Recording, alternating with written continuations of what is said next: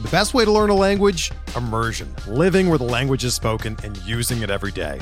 But if that's not in the cards this year, you can still learn a language the second best way, and that's with Babbel. Be a better you in 2024 with Babbel, the science-backed language learning app that actually works. Don't pay hundreds of dollars for private tutors or waste hours on apps that don't really help you speak the language. Babbel's quick 10-minute lessons are handcrafted by over 200 language experts and help you start speaking a new language in as little as 3 weeks. Babbel's designed by real people for real conversations, and their tips and tools are approachable, accessible, rooted in real-life situations, and delivered with conversation-based teaching, so you're ready to practice what you've learned in the real world. Here's a special limited-time deal for our listeners. Right now, get up to 60% off your Babbel subscription at babbel.com/Blue Wire. That's 60% off at babbel.com/Blue Wire, spelled BABBEL.com/Blue Wire. Rules and restrictions apply.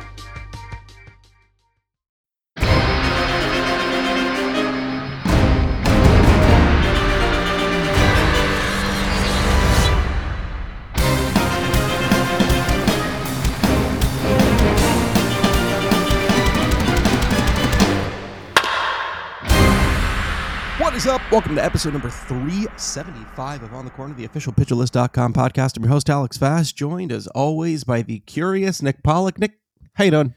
What is happening? I'm always curious. Always be curious. And you are actually someone that I think does such a good job of staying curious inside of this industry. You're always asking the right questions, trying to learn more. And, I aspire to be like you, Fast. Oh, that's very kind. Nick and I were just having a conversation that we probably should have recorded because it would have been, I'm sure it might have been interesting for people to hear, just about pitch movement and the way that it's categorized and how, I think about this a lot. We see this with pitch classification, which Nick and I were talking about earlier as well, where it's like Fangraphs thinks this is a sinker and Baseball Savant thinks it's a slider. And Yu Darvish is like, are you kidding? That's my Supreme. And we're like, what's a Supreme? And he's like, you idiots. And then he laughs and then he gets a 6-year contract for $160 million, whatever. That's right. Pitch movement is also, there is no real uniformity to that. Nick and I were looking at the pitch movement leaderboards on Baseball Savant, sorting by sliders and right-handed pitchers and just looking at movement, not compared to average. And a good thing for people to be aware of is that Baseball Savant doesn't include negatives in their leaderboard. So the example I gave was Corey Abbott gets negative 10 inches of movement on his slider, which, as Nick pointed out, isn't really a slider. It's like a I got you. I wasn't going to finish it for you. I was more going to say like, hey, Corey Abbott, that's the name you expected to hear today, right? And then Michael Lorenzen also gets 10 inches of movement on his slider as well. Baseball Savant says, hey, they both get 10 inches of movement, which is a valid way of doing it. That makes sense logically. It doesn't matter if it breaks which way. They're getting 10 inches of movement. Right. But they're getting 10 inches of movement in drastically different directions. So putting them on the same leaderboard back to back kind of miscategorizes, kind of misses the point. Anyway. I mean, having it as a slider in the first place, it's a shudo. That's what I used to throw. Is the reverse slider is how it. Well, there was a way of throwing your two-seamer. I always like emphasize like, okay, cool, I'm going to throw it like a more aggressive one. My understanding as a kid of what like made pitches move is so wrong. When it came to like a two-seamer, my understanding was that you make a two-seamer move arm side by pushing off the laces to your left, like with your index finger and your middle finger to the left of the ball, instead of using same shifted wake and everything that we know now, right? And so what I did is I really wanted it once. I was doing like a backdoor two-seamer to a righty. As a right-hander, I would reach out. I would make sure I mentally think about this, keep my hand on top of the ball and extend as far as I could, and then take my index finger and then, like you're holding a slider. Essentially, you have your index finger on it, and then it's the right side of your finger coming down. That's how you throw a slider. I would do the opposite. So the left side of my index finger pushing down. And if you're doing that right now, you just you extend your hand and then push down your left side. You can feel your left wrist tilt, right? It's pronating. And you don't want to do this. It's not good for your elbow to do it like that. But essentially, it's creating that reverse sliders, spin. Like think of it as a lefty throwing a slider. That's the same thing. So that's what a shudo is, apparently. And so I would throw this all the time. That's This was like my 2-strike pitch against right-handers was this. And it worked, but I would not do that now. We could talk about this for a long time because there's a lot of interesting things to talk about when it comes to movement, but that's not what you signed up for. If you do want to continue to have conversations about movement profiles and shootos and sweepers, you could always sign up and to PL Plus and come to our Discord because we're always talking about things with baseball. Thank you, very good.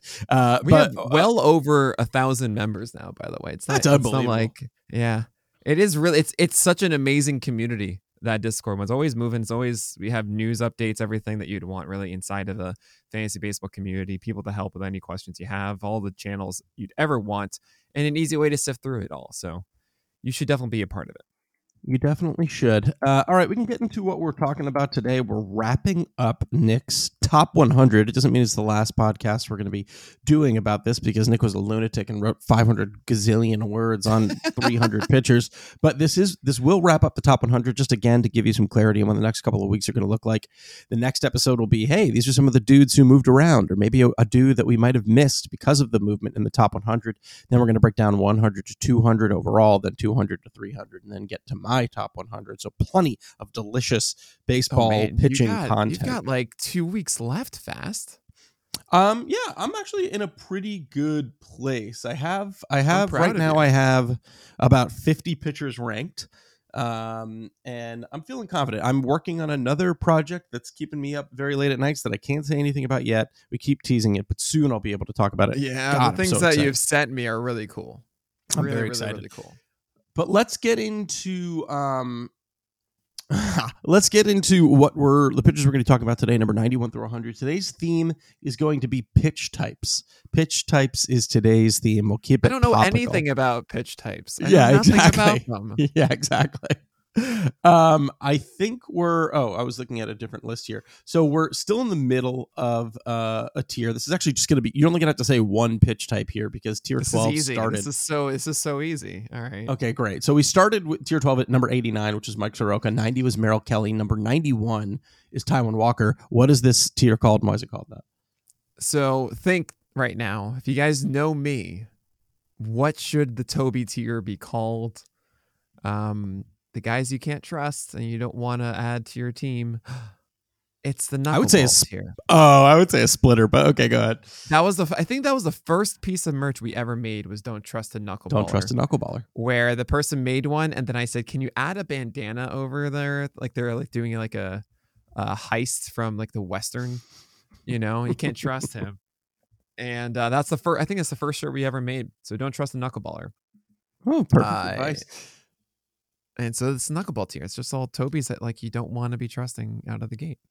The first non-knuckleballer that we'll be talking about in this tier, because he doesn't throw a knuckleball, but he is apparently a knuckleball, according to the tier ranking, is Taijuan Walker, who's moved over to a new team in Philly. 3.49 ERA, lowest ERA since 2017. 4.05 SIERA, lowest since 2015. WHIP still hovering around 1.2.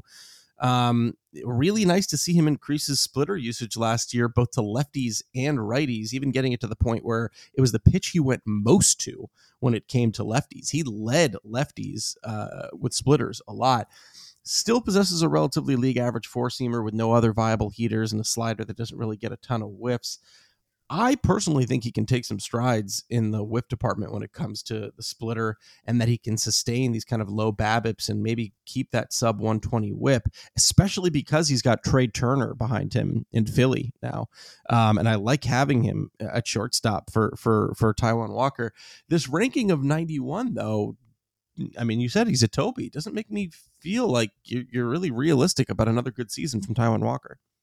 Well, fastball velocity fell down a tick, and his splitter had to save him. 15% usage up to 27%. Its O swing was a peak at 46%. Its swing striker was a peak at 17%. In short, the splitter saved Taijuan Walker's season last year, and he still had a 20% strikeout rate, not a 25% or so, and about a 120 whip. I don't think that Walker is going to be as good again with that splitter. The slider does not save him. 54.7% strike rate. That's a sub 55% rate. That's not reliable for Taijuan Walker's slider. 32% hard contact rate on that breaking ball as well. Yeah, and the four seamers, I mean, it had a high called strike rate at 23%, thus a near 33% CSW. Cool. I'm all for that, but 31% hard contact, 255 batting average allowed. Your favorite Woba, 345 Woba allowed. This isn't a good offering that is going to make me feel great on my fantasy teams. It's really just about, how good is that splitter going to be again? I don't think it's going to be as good as it was, in short. It's a splitter. I don't love relying too heavily on it, not even as a number 2, but this is really as the number 1 for Taijuan Walker. And that's too much for me to ask for. I recognize, though, as you said, the Phillies got better. They have a better defense behind them. It's a good offense, a fair amount of wins. They'll allow Taijuan Walker to go deep into these games. I mean, it's really nice, I think, for the Phillies that you have Nola, Wheeler, and now Walker potentially going 6 with consistency. That's that's a good thing considering the woes we've seen over the years for the bullpen, though it's better than it used to be, but still. It's fine, I guess, but man, I just don't want to go with it. I think it's too pedestrian. It's too Toby-like, so he's at 91.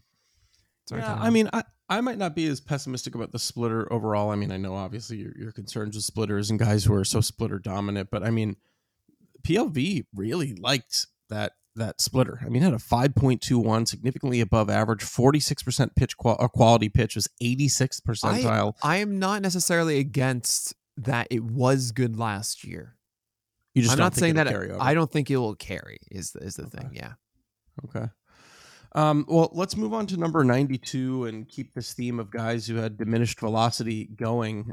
This is now the 3rd consecutive year we have seen a decline in four-seam velocity from Nathan Eovaldi. 2019, he was back at 97.5, and then we can swap those numbers for 2022 as he was sitting 95.7. Lowest K percentage since 2018, highest FIP since 2016. 3 consecutive years, though, of a high 3 ERA with a near 13% swinging strike rate and a near 1.2 whip. Last year, though, the fastball saw its lowest swinging strike rate since 2016, which it makes sense if the velo was trending in that direction. He did also, a lot of similarities between him and Walker, increased the splitter usage to a career high 21% for Nathan Eovaldi last year, and for good reason. Sub 200 WOBA, near 200 X WOBA, 24% swinging strike rate, even though it got hit a little bit. The thing is, obviously, he's going to be a spring training guy. If he's sitting 96 in spring training, then you're like, all right, Nathan Eovaldi is back.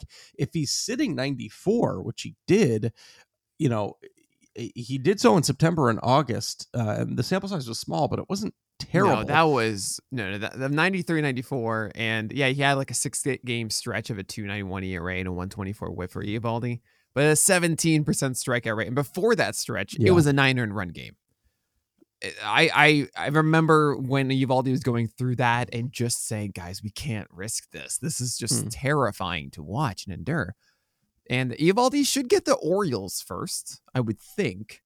I wonder how the Rangers are going to construct their rotation. I would imagine DeGrom, John Gray, and Martin Perez are first. But if not, it's a little bit tougher for Nathan Eovaldi if you're the number 3. That would be against the Phillies. I would not want to start Eovaldi for that, especially the current state. Now, as you mentioned, if he's sitting 96, 97 in spring saying, look, all those injury woes are gone now, maybe I'm a little bit more encouraged. I don't know if I want to still start him against the Phillies. That's one of the premier offenses, I think, right now. Even without Bryce Harper. Maybe not actually as premier without Bryce Harper, but still a very, very good one. It just feels too icky again. Yeah, the splitter was the thing, but without that velocity, the whole package just kind of falls apart. And, even if it does come back, is Eovaldi a top 30, 40 pitcher? I don't know. He was showing flashes of that before. The health has always been a big question with him. And so when I'm in a situation like this, if you're hoping for something to happen for a guy and he doesn't automatically become a top 40 or top 50 guy because of it, should you really be hoping that hard for it? We can get kind of enamored by that. So I think that Eovaldi can be a very good effective pitcher for you through the year if he does have 96, 97, but it's not like a potential top 20 guy in my view. So I just found myself saying, yeah, I'm not really interested in chasing this. Sure, if it happens in the spring, if the velocity goes up, I'd probably push him into the 60s or 70s or something like that. But as of right now, Eovaldi's at 92. Okay, let's move on to a guy who is currently in the Yankees rotation with the Frankie Montas injury, and that's Domingo Germán. Was looking at their schedule, and they have a game on Thursday. Obviously, they're off right after opening day, and then a string of 6 consecutive games. So you got to figure, he's not getting skipped. They're not going to go with a 4-man rotation to start the year. Domingo Germán's probably going to get the ball against the Phillies. Still, I don't think. I think Frankie Montas said maybe he is a little bit ahead of schedule, but I think it's kind of ruled out that he's going to be starting the year. I believe that's what I heard. Did you hear something different? No, I haven't heard anything really. The Yankees have gone bullpen games before on the first turn. I don't know. It's always so strange. The Yankees we're a little different for the first start of the year. We'll see how guys are feeling at the moment. Domingo Germán, I do want to mention right away, has a DV charge on record, so we don't like the guy. But he's in the situation. He might get the number 5 spot. He looks like it is instead of Clarke Schmidt. As far as ability goes, I think Germán's ability is better than Clarke Schmidt. We've seen him be effectively an SP2 in the first half when we initially lost Luis Severino. For those who had Severino on their fantasy teams back in 2019. And we know that is still there with a really good curveball, solid fastball, and changeup. They're not the most amazing fastball and changeup combinations, but it's good enough. The Yankee defense was really surprisingly good last year. I heard someone mention that. I looked it up. It was hold on a second. We kind of undervalued how good the Yankee defense was, which does help their starters a bit. And then obviously the winning ball club aspect that does help Domingo Germán. So I can understand going after Germán. However, if he is going against the Phillies in his first matchup, no, thank you. And it's a situation. Again, it's the 90s. These are not guys I'm drafting. So I would be looking at this saying, all right, let's see how the things are going after the first or second week. Maybe Domingo Germán is the person I want to snag a start from. Okay. Kind of flying through here, but I'm excited to get to this next guy who's coming in at number 94, and that's Miles Mikolas. So last year, top 50 pitcher by ESPN Player Rater standards, which makes sense because you got innings, you got a dozen wins, and you got fantastic ratios. You just didn't get a lot of strikeouts. There wasn't really a truly substantive change that occurred for Mikolas either. Still going heater about 27% of the time. Still going slider about 25% of the time. Drop the changeup usage down a little bit. In terms of handedness, didn't really switch things up all too much against righties. Maybe a bit more curveball slider to lefties, still sprinkling in a bit of sinkers, but I don't think that's the reason why we saw a career year for him. I think that is because Mikolas had a really good four-seamer last year. 12% swinging strike rate, career high. 275 WOBA, 289 xWOBA, 45% ground ball rate was really good, and that's good, especially with that defense behind him in St. Louis. Went arm side with the pitch a little bit more in the zone as often, but with less zone contact overall, making me think he could theoretically sustain some of those gains. The slider location for Mikolas, though, theoretically needs to change. He left the pitch in the zone a lot. 40% zone rate, 91% zone contact on that slider. Good amount of hard contact too, although relatively not as bad. Sinker also took a really huge step forward for him. Career low WOBA and batting average against. 23% hard contact on Mikolas' sinker is really great. Career low for him. That four-seamer, you just decided he's going to come arm side, start focusing on the sinker glove side, and the results were there. So I don't know. It looks like, Nick, that his 2019 was the outlier and maybe not the 2018, but the faces that you're making right now are just saying, I'm not buying any of this Miles Mikolas. Oh, man. Okay. PLV hates Mikolas' four-seamer. Absolutely hates it.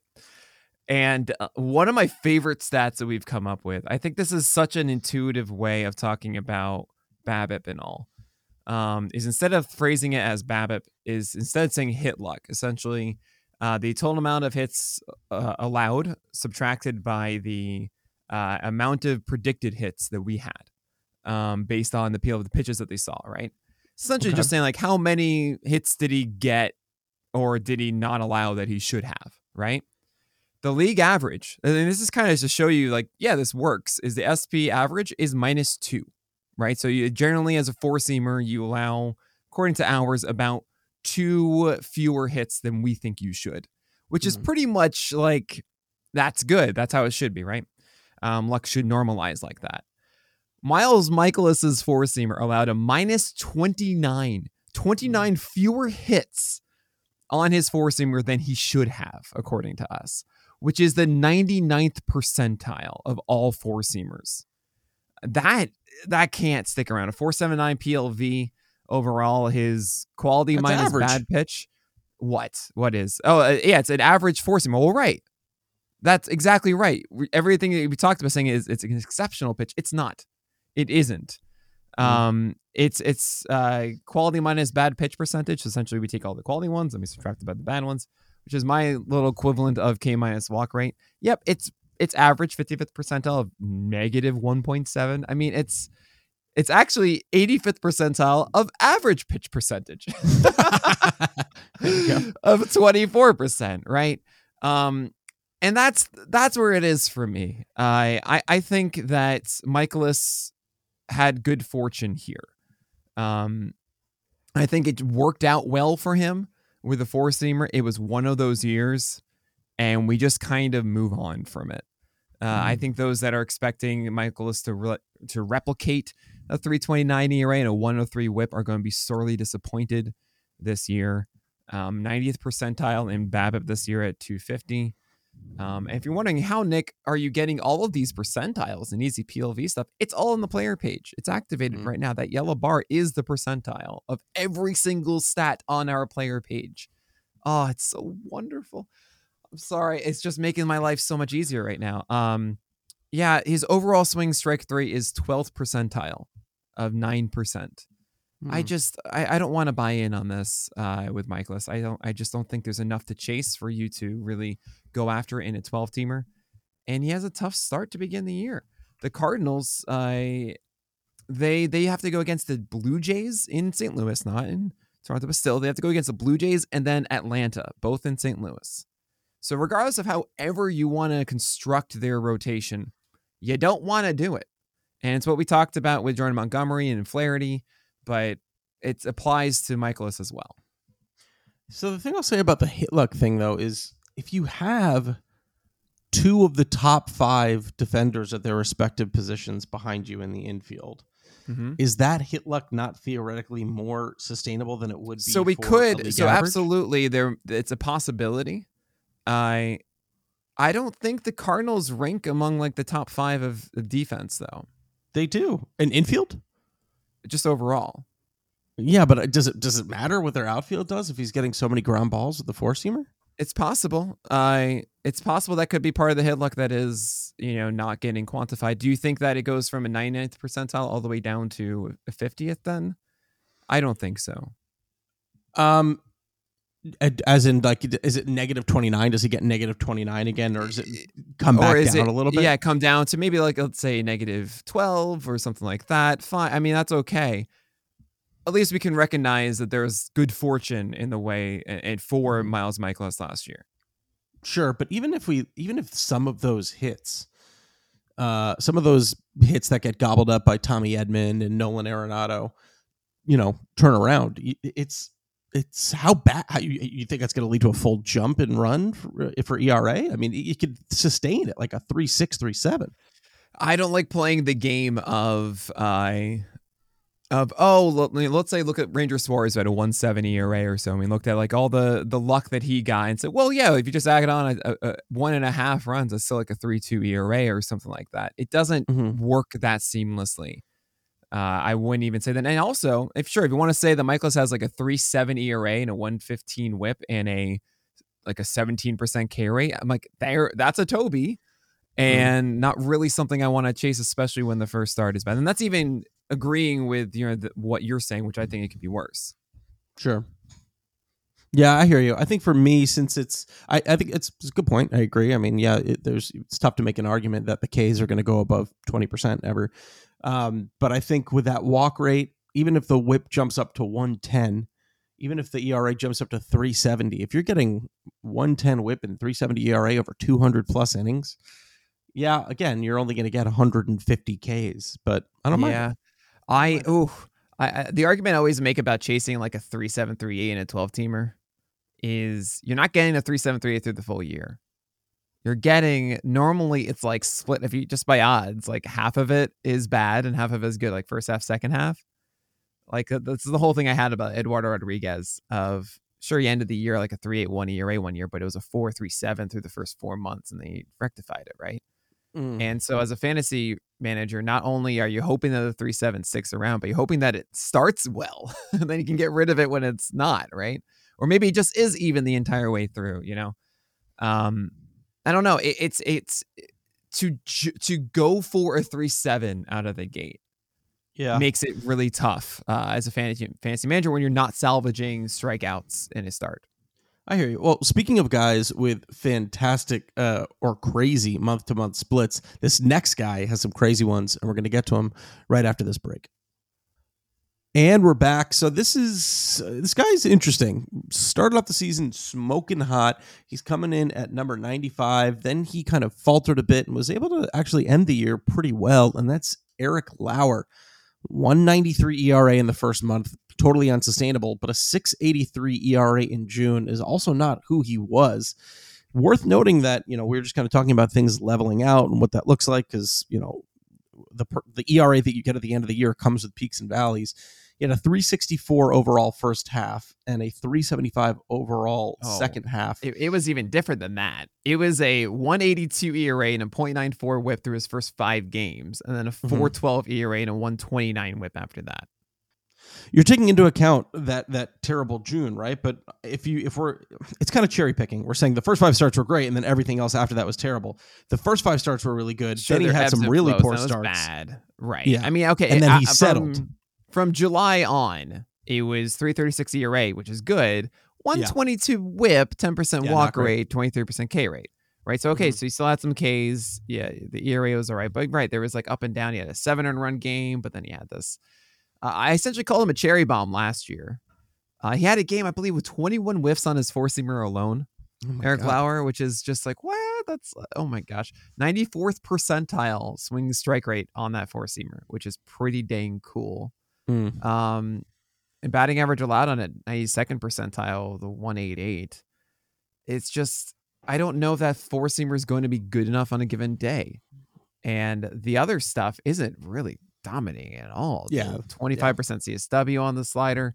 Curveball gets a lot of called strikes, which is nice, but that's because he throws it mostly early. 75% of the curveballs that he throws are early in counts. And then you have the cutter, which is not what we wanted it to be. It's 20th percentile batting average allowed. It makes for a cherry bomb, in my view. I'm glad to see that the 4-seamer got better. That increases velocity once again to 93.5. At times it was at 94 and got me so hyped. It's essentially gained a tick each of the last 3 years, 2020, 21, 22. Hopefully that trend continues. But to me right now, Eric Lauer is like, I don't know what we're going to get. And then he's going to get the Mets first. And I don't want to start Eric Lauer against the Mets. And it's that scenario. I mean, we're at 95 right now. We have these are guys that are not drafted in your 12-teamer. And you can target other ones that we talked about last week with, let's say, Carlos Carrasco. You can go after Zach Eflin or Garrett Whitlock or Jose Quintana. James Tyone, Marcus Stroman, all of these that have good starts that you actually want to start these guys for out of the gate instead of taking chances against tough offenses. Sure. And I see Eric Lauer, like, you're drafting, this is after the 28th round. You should not expect to have this guy for the entire season anyway. You're saying, oh, you can accept the 3.8 ERA. That's more for 15-teamers and beyond. For 12-teamers, I'm not interested in this.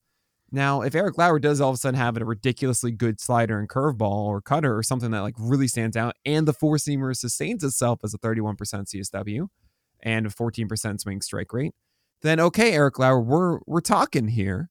But man, riding him up through the entire season, Lauer drove me nuts because one day he'd had those 25 whiffs or 24 whiffs on his four-seamer. The next day, 4 of them. Yeah. And it's just, why are you doing this to me? It's so painful. Yeah, it's almost like the ceiling is there with the four-seamer, but the consistency isn't. And that could be because of, like you mentioned, the kind of lack of other pitches. The curveball just like, I was looking into like hard hit fly ball stuff because I feel like there's 2 categories. There's guys who don't allow like hard hit fly balls at all, like Logan Gilbert, which is great. And then there's guys that allow hard hit fly balls, but park factors or defense doesn't doesn't punish them as much. He didn't give up a lot of hard hit fly balls, just 41% rate, which is actually closer to the bottom of the league. But when he did, they were demolished. He gave up a WOBA over 1. He had a 1.11 WOBA on hard hit fly balls. Now, WOBAs are like the league average for hard hit fly balls is like 870. So it's already, of course, relatively high, but like he just got demolished. He just seemed like he couldn't, if I recall correctly, it was like something too where like, yeah, his low location, the low lock on the curveball was below league average. Like it doesn't seem like it doesn't seem like he was interested in getting it super low, or if he wasn't able to successfully drop the pitch below the zone for whiffs the way that he needed to. And he would just leave that curveball over the heart of the plate, and not a good thing to do in that park. And it just got demolished. So you're right. I would like to see if there's any theoretical gains he could make in any of the breaking pitch department. Because I also don't know if the cutter is it either. 92 percentile of YM lock on the curveball. That's another. It's funny. It's funny. Brandon Lundberg and I talked about percentiles and like how do we decide what is a good or bad percentile? And a lot of these it's just like high number, high percentile, right? And that's one of them. YM lock. Like traditionally, no, that would be like 8th percentile or so of YM lock because I think it's a terrible thing to have. But yeah, he's one of the highest and at 26% for his curveball. So Lauer, stop doing that. Get the ball down. But then again, he's just using his show me pitches early in the count. He has a 30+ called strike rate on it. Like it's achieving for the most part what he wants it to, but it's not enough to really to complement the four-seamer. Let's take a look at this next guy who is. Do you know him? He's very interesting. When you're kind of breaking down the numbers, it's number 96 and it's Aaron Civale. Aaron Civale, obviously not great numbers on the entirety of the year, but an injury-plagued season for him that saw him return only 97 innings. He sadly hasn't really been able to put together a season where he's thrown like over 130, it looks like. So he might just be a guy who's just kind of perpetually plagued by injury. The 4.92 ERA does not tell the whole tale. Absolutely not. He was injured at the beginning of the year, it seems like, because he hit the IL a few times, and it was bad. It was really bad. But the second half, between July, August, and September, never saw him put an ERA up above 3.5. He had a 3.35 ERA in the second half, although the samples were relatively small. A lot of people might just remember him having a not so great performance in Game 5 of, I think it was the ALDS.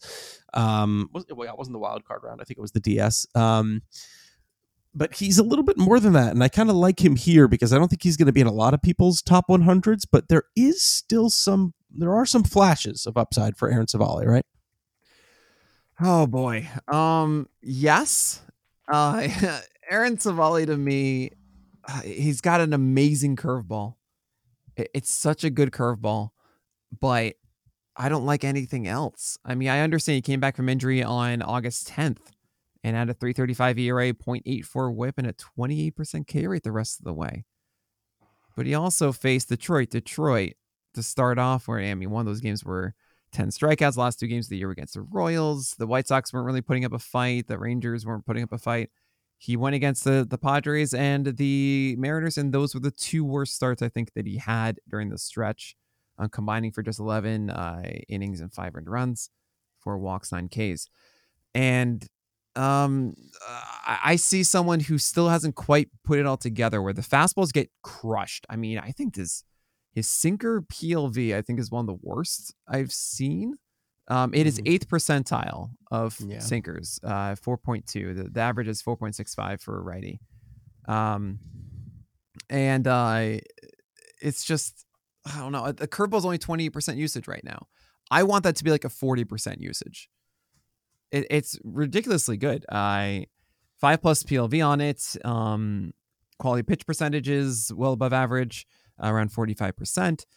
It just does wonderful things. The cutter is solid and it works for him. 70% strike rate is really good, and it allows him to go pretty much cutter curveball as much as he wants. But he's still throwing about 30% fastballs at this point, and that sinker is just not good enough. The four-seamer literally is 1 percentile swinging strike rate at 3.6%. And it's also first percentile in hard contact at 48%. So don't throw it. And it's just got to be curveball cutter. Somehow this has got to make that work. Maybe, I don't know, figure some way out of sneaking in sinkers better, even though he does it decently well, 22% called strike rate.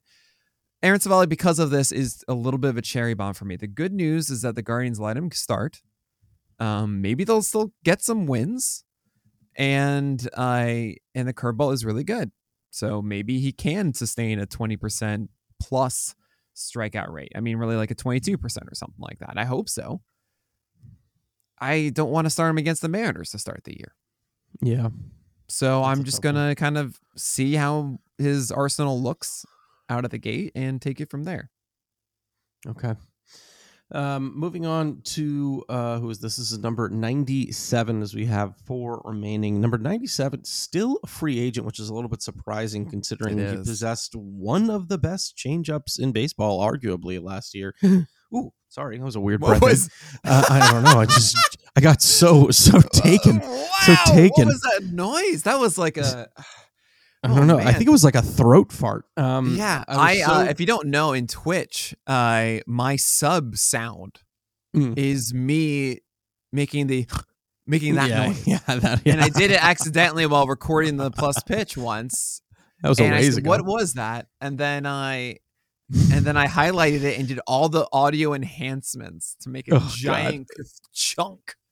And so if you subscribe to my Twitch, that's the sound you will hear. That's what you could hear. Twitch.tv/PitchAlist. There it is. The person we are talking about is, of course, Michael Wacha. PLV loves Michael Wacha's changeup, 98th percentile in terms of PLV. Only 14%. 14th percentile on average pitch. Just a lot of quality pitches. 98th percentile in quality pitch.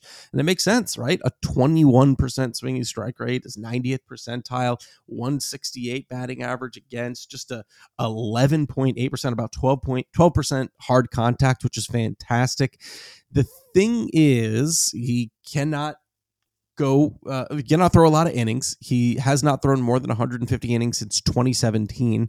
And even then he just threw 165. To me also, it's a little bit like, okay, it's February 9th. Guys are going to report in a week. There's already places he could sign. People need above average pitchers, and he's still not signed, which to me says maybe people don't really like those the physicals, the medicals that they're seeing from Michael Wacha, or maybe he's holding out for some deal. You'd think he wouldn't be at this point. The four seam isn't the worst pitch I've ever seen. It's not the best, but it's inconsistent. It's hyper focused on location, and there are nights where Michael Wacha can spot the four-seamer and then opens the door for the changeup to dominate. And then there are nights when it's just not, and it's, oh boy, it can be very rough. I think the start that kind of opened my eyes a bit to Michael Wacha was that August 14th outing, Sunday Night Baseball, 7 innings, 0 earned runs, 9 strikeouts, and he was just dotting everything. And I didn't really buy it beforehand. I didn't really want to lean into this. He felt like a cherry bomb. He would have there was a 4-game stretch where he didn't get more than 3 strikeouts in any game, and it's just I can't rely on this whatsoever. Yeah.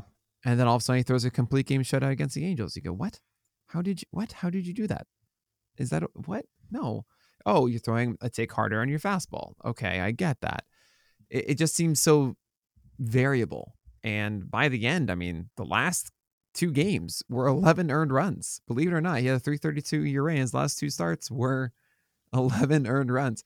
If you remove those, can you guess how low his ERA goes? 2. 2. No, it doesn't go to 2 fast. 3. 3. 4. 5. No. Stop me when I get there. All right. No, it gets to 2.7. I got the first number right. Yeah, I know fast. 2.7 ERA, 106 WHIP, 20% K rate. If you remove those last 2 starts, which I can't remember the name of it, but Ariel Cohen will tell you the person that like pitched for the Mets in like the last day of the season had like a 10-run game or something and messes up his season ERA. It's like you just ignore the last game, guys. And but I don't know. I don't know what his first start is going to be at this point. And if it's against a cushy matchup, yeah, throw him into the Carrasco tier, right? Like, yeah, I'll go after him in his first start. What the heck? But for the most part, I just don't want to buy into this. I don't think he has enough depth in that repertoire. I think the fastball is too variable, and changeup's really good. But maybe that was the peak for the changeup too. Yeah, it could have been. That's a good point. We have 3 more guys that we're going to get to, but before we do, we're going to take another quick break. So you might be thinking, there's only really 3 guys left. Nick isn't really going to go a little bit long in this podcast. And it's interesting because I think there's a lot more skin in the game for guys like the 50s and 60s. Those are the ones that really are defining your season a bit. That's the guy I'm going to go for in drafts or so. And at this point, I mean, especially considering it's like the knuckleball tier, it's all the Toby's like, yeah, all right, I guess this guy or so. However, I think these last 3, there are going to be some people that like, this is the person I am going for. The first one I'm out on. The second one I think is kind of a sleeper because not enough people are giving him credit for what he's done in the past. And the third, I could not be less interested in. But I know a lot of people are. Okay. And I mean, I know he's 100 as opposed to 300. Yeah. But there's some that are just prophesizing that he is breaking out. And I don't. This is, you know, those times, is there one analyst that when they agree with you, it just makes you so unbelievably happy? Who would that be? Yeah, it's Eno for everyone. Yeah. And it's Eno. So Eno and I agree on 100. I was like, oh, thank God. Yeah, I know. That's Eno. You're right. Which is so funny. That's because he's such a big influence to all of us. Yeah. Oh, man. But anyway, so who's the first one, Fast? The first one going in at number 98, who I think you referred to as not that into, is Roansy Contreras. That kind of makes sense. Pirates, I was so frustrated with how the Pirates used him. Rather than give him kind of large swaths of time at the bigs, he would get called up and then he would pitch. Yeah, swaths of time. Yeah, we want swaths more. Yeah, I first I liked it because I think he was coming in relief, and I really enjoyed that. I liked that they were kind of like letting him figure it out in the relief role, and then they would just send him down. There were, like, in his time up with the club, he would have peaks like a 5 2/3 start against Arizona with 8 Ks and no earned runs, and valleys like a 1 2/3 innings pitch start with 7 earned runs against Milwaukee. His numbers just as a starter, if you removed relief, is 87 1/3 innings with a 3.81 ERA, a 20% K rate, and a 10% walk rate, and a 131 WHIP. That 4-seam slider combination is interesting. Let's start with the positive. The slider is nasty. 45% O swing on that pitch with a 24% swinging strike rate. Doesn't throw it in the zone. Doesn't need to. The 4-seam, however, is a little bit of a garbage pitch. He goes glove side with the 4-seamer 58% of the time to righties. And I don't know why he is throwing it to the barrel of righties. It's very confusing to me. He returned a 462 WOBA with a near 50% hard contact rate, I believe, on just glove side 4-seamers. So he went glove side a lot, and he got hammered when he went glove side.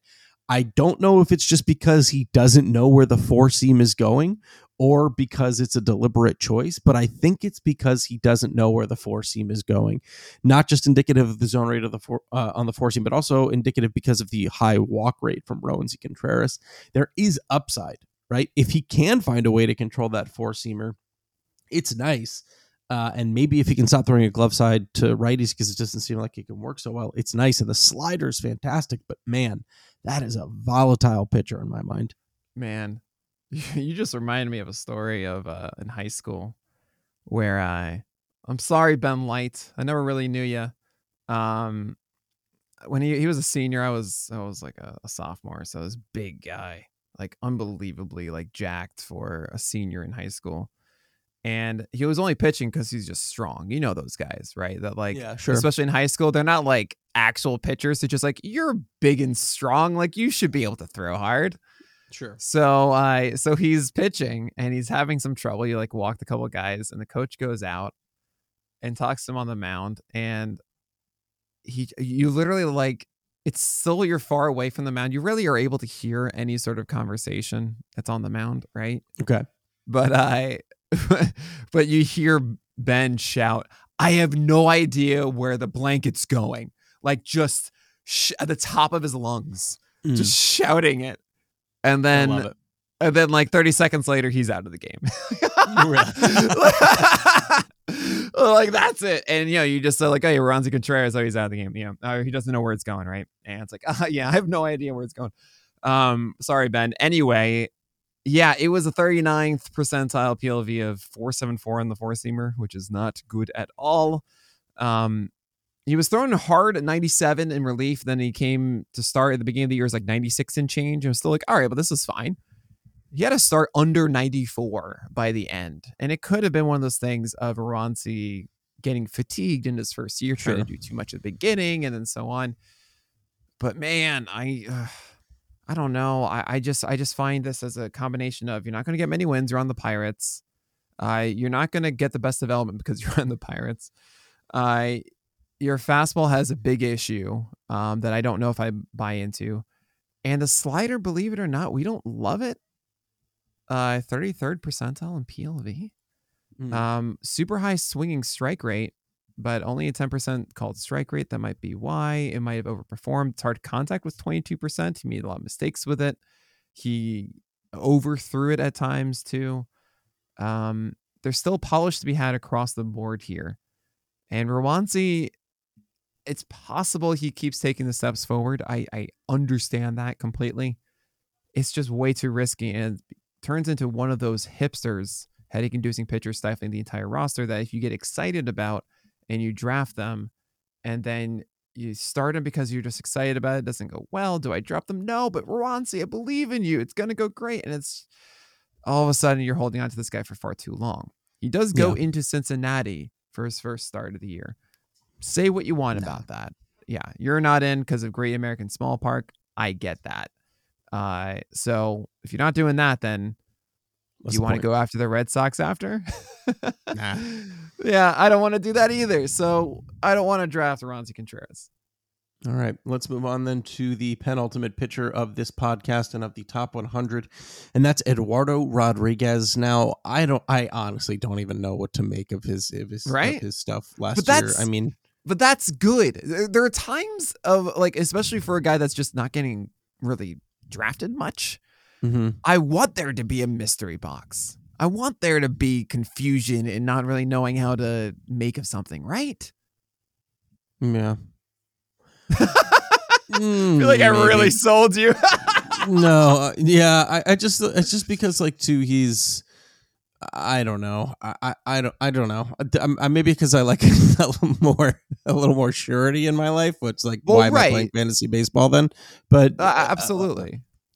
So just to remind people too, Eduardo Rodriguez took about 3 months away from baseball last year because of personal reasons and family matters that he needed to attend to, and then came back to throw about 91 innings. And, he in some ways improved upon a rough 2021 in terms of whip, but it was still a 133 whip and a 4.05 ERA. There was a lot of hype and a lot of excitement to see what Eduardo Rodriguez could do in his first year outside of Boston. And some of these things are so far off of what Eduardo Rodriguez is that I don't even know if it was really Eduardo Rodriguez pitching. I just don't know if that was him. I mean, like an 18% K rate over 91 innings. He hasn't had that's his lowest ever. He He had an 18% K rate in 2015, but like that's not him. He's always been at least a 20% K rate guy, usually like a 25% K rate guy. You look very shocked about something. What's going on over there? Oh my gosh. Curiosity got me. Okay. So I actually was like, do you remember entering last year, 2021, Eduardo Rodriguez had this 364 BABIP, and we're all like, there's no way this is going to stick around. Mm-hmm. And he's going to be much better in Detroit. We like all of this. This is fine. He had 9.8 per 9, all of that. And yeah, it did drop to 280. That was correct. But the whip dropped 6 points. But I was curious, like, you know what? Here I am talking about hit luck. Like, surely the 364 BABIP would have said like hit luck was like plus 30 or something, right? Mm-hmm. -6 in 2021. Even more right? hits. Right. So then I thought to myself, wait a second, where have I seen a 364 BABIP before? Oh, right. That was what Kevin Gausman's was this past year. Mm-hmm. Okay, I'm curious if like our hit luck is just messed up. Like, what's going on? What do you think Kevin Gausman's hit luck first in 2021 was, and then in 2022? Now, I want to remind you, it was a 275 BABIP overall for Gausman in 2021, and then it was a 364 in 2022. Wait, what was the BABIP in 2021? The BABIP in 2021 was 275. So that means he would and keep in mind, last year overall, the hit luck average of every starter was -3, right? So if you're thinking like, oh, because it's not just one pitch, it's all of them, it should be a higher or lower number. Well, not necessarily, because it still normalizes for the most part around -3. Yeah, I would say in 2021 it was like a -46. Okay, you're looking things up. You cheater. -46 and then a +37. That's a swing. Oh my. That's a swing. Yeah, what do you know? It's the first percentile of hit luck. Which is so interesting to me because then I went, okay, straight to the four-seamer. Hit luck was +16. Maybe I should be different on Gausman. This actually is like the most convincing argument of like, I've been trying to translate this BABIP the entire offseason. And so sorry, I just also, wow, is it the same in I'm sorry. I know I'm just being ridiculous now. Anyway, so we are talking about Eduardo Rodriguez here, I know, but it's like I think that's an important point, is just kind of put reference of that. But yeah, Eduardo Rodriguez, the really what I'm going for here is we had these expectations entering this past year for him moving from the Red Sox to the Tigers. We didn't really get to see it in action. We just didn't really get any of it. And you can make an argument of a lost season a bit here for Eduardo Rodriguez. That said, the four-seamer dropped dramatically when it came to swing strike. We're talking 15% plus swing strike rate in 2021 down to 8%, which ain't it. That's not right. So something did change there, and not in a good way. And I hope he gets that back. Spin was the same. If you're thinking like some sticky stuff elements, if you think it's X movement, Y movement, pretty much the same in that way. Release points look the same. Extensions looks the same to me. I don't know why. Maybe location was different. High lock. Yep. Oh boy. Dropped 20 points, not 20%, like 59% to 39%. So there you go. Just get the ball back up and maybe you can get that swing strike rate back. Eduardo Rodriguez on your four-seamer. But yeah, I kind of am a little interested. I think a lot of people are not going to start him right out of the gate. He gets the Rays. I think that's kind of weird. You never know what the Rays are going to be like. And you're just like, let's just not deal with that early. But he's going to likely be on the wire. And Eduardo Rodriguez could do well there. And everyone goes, wait a second. Yeah, Eduardo Rodriguez, that used to be really good. He had this last season and that couldn't work out. And that's all the analysis you're going to get from me. I mean, last bit. You lied. I lied. I should mention the strikeout rates of previous seasons were actually like really good. Like 24% plus the last 3 seasons. And then all of a sudden dropped to 18%. And you got to think that he can get that back a bit. So I think he's someone we should all be aware of. Okay. Well, let's move on then to the final pitcher of this podcast, a guy that you seem to not be as in on, Kevin despite Gausman, having, despite having a really, really good slider, especially in terms of mitigating hard contact, and that's Justin Steele. So he's our Justin Steele. Sorry. Thank you. I was about to correct you. Yeah, I know. So why are he's here? He's number 100, which is usually kind of the fun thing. Like, sure, some nice fun upside. However, as you kind of said in an earlier preamble, not really into the number 3 for the Cubs, huh? How do you feel about Justin Steele? I like that he's able to mitigate hard contact. I mean, it's a different profile. Sure, the slider doesn't get a lot of whiffs overall. I mean, it gets about a league average amount of whiffs, but if he's mitigating the hard contact that he can that he gets overall, I kind of dig that. I also dig the fact that we were researching a lot of lefties recently, and a lot of these lefties were not able to get out right-handed pitchers, which is like, well, if you're a lefty and you can't get right-handed pitchers out, you're probably going to be having a little bit of difficulty. And Justin Steele was relatively good at getting out right-handed hitters. He wasn't terrible. He had a 300 WOBA overall against right-handed hitters, which is still top 20.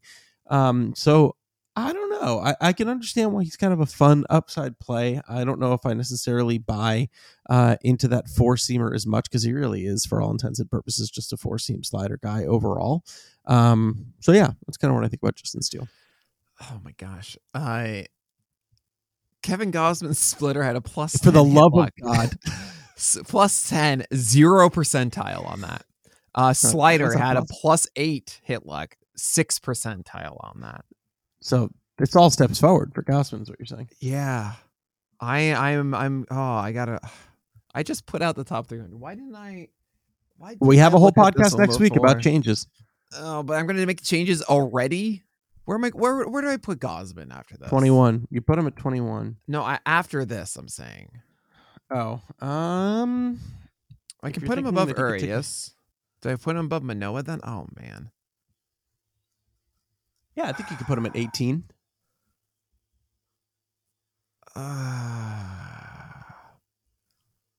I mean, it's all so close. I'll put him above Urias.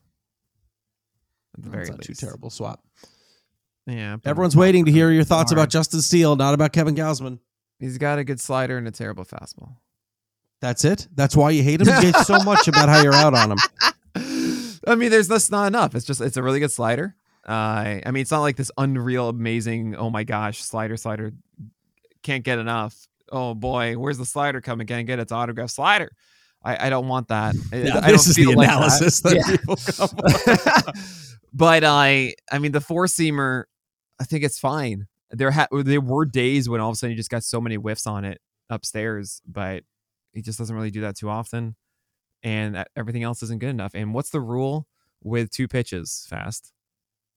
What's the rule? They should be best friends. No, they both better be darn good. They both be it. Yeah, I only trust 2-pitch pitchers if they're both elite pitches, and it's not the case for Steele. I don't even know if the slider is like actually elite. I mean, I understand the hard contact was really good, the batting average allowed was good, the results were good. PLV saying that he had actually 90th percentile of hit luck, 11 hits fewer than he should have, which is kind of interesting. But it's I don't buy into this as much as I want to for Justin Steele, and I think those that are going to lean in on it, I don't know, I think you're going to get hurt a little bit. Also, I talked about Tyone and Smiley and Stroman, like, oh man, their schedule, it's great. He goes and gets Cincinnati in Cincinnati. Do you want that? No thanks. Right? First start of the year. Thanks. So I see the 25% K rate from Justin Steele. That's probably going to be lower. It's probably going to be like 21, 22, something like that. I'm not that interested. It was a 135 whip last year. I think it's going to maintain. He had a 10% walk rate. Like, he has to get demonstrably better. You know? Yeah, that's a good point. 10% walk rate's a really good point. But who was it? It was his rookie year last year, right? No, 57 innings in 2021. 57 2021. Okay, so yeah, then there goes that kind of theory too. I remember like Kyle the jitters Bodie and saying, stuff. I mean, 11% into 10%. I mean, it's still possible that he's figuring things out. but I mean, that fits. Kyle Bodie tweeted about and responded in the thread that we had about Hunter Green saying about like command. I don't even look at command numbers in the first year because of it, and he's right in that it improved, but this provides a band of how much it could improve, which is like 1. Also, homer per 9 was 0.6, and that just isn't likely to stick around. 93%. Yeah, that's a good point. Especially in that park. Nick, we did it. We broke down. We had 10 different podcasts. We broke down 100 players. Well, we actually probably broke down like 90. There's so many more to talk about, but we're not going to talk about them today. We're going to end today. It was a delicious, delightful podcast. We added an final extra parting thing words. Yes, actually. You know what's really surprising? What? Oh, I mean, do you want to hear it or not? Fast? I do. It was a warm. Okay, Kevin Gausman's quality pitch. Oh my God! Bad pitch percentage was 97th percentile on the 4-seamer. That's pretty good. We have plenty to talk about in our top 100 recap next week. That is for sure. But that is going to do it for this episode of On the Corner, the official PitcherList.com podcast. I'm your host, Alex Fast. And I'm Nick Pollock, and we'll talk to you guys next week.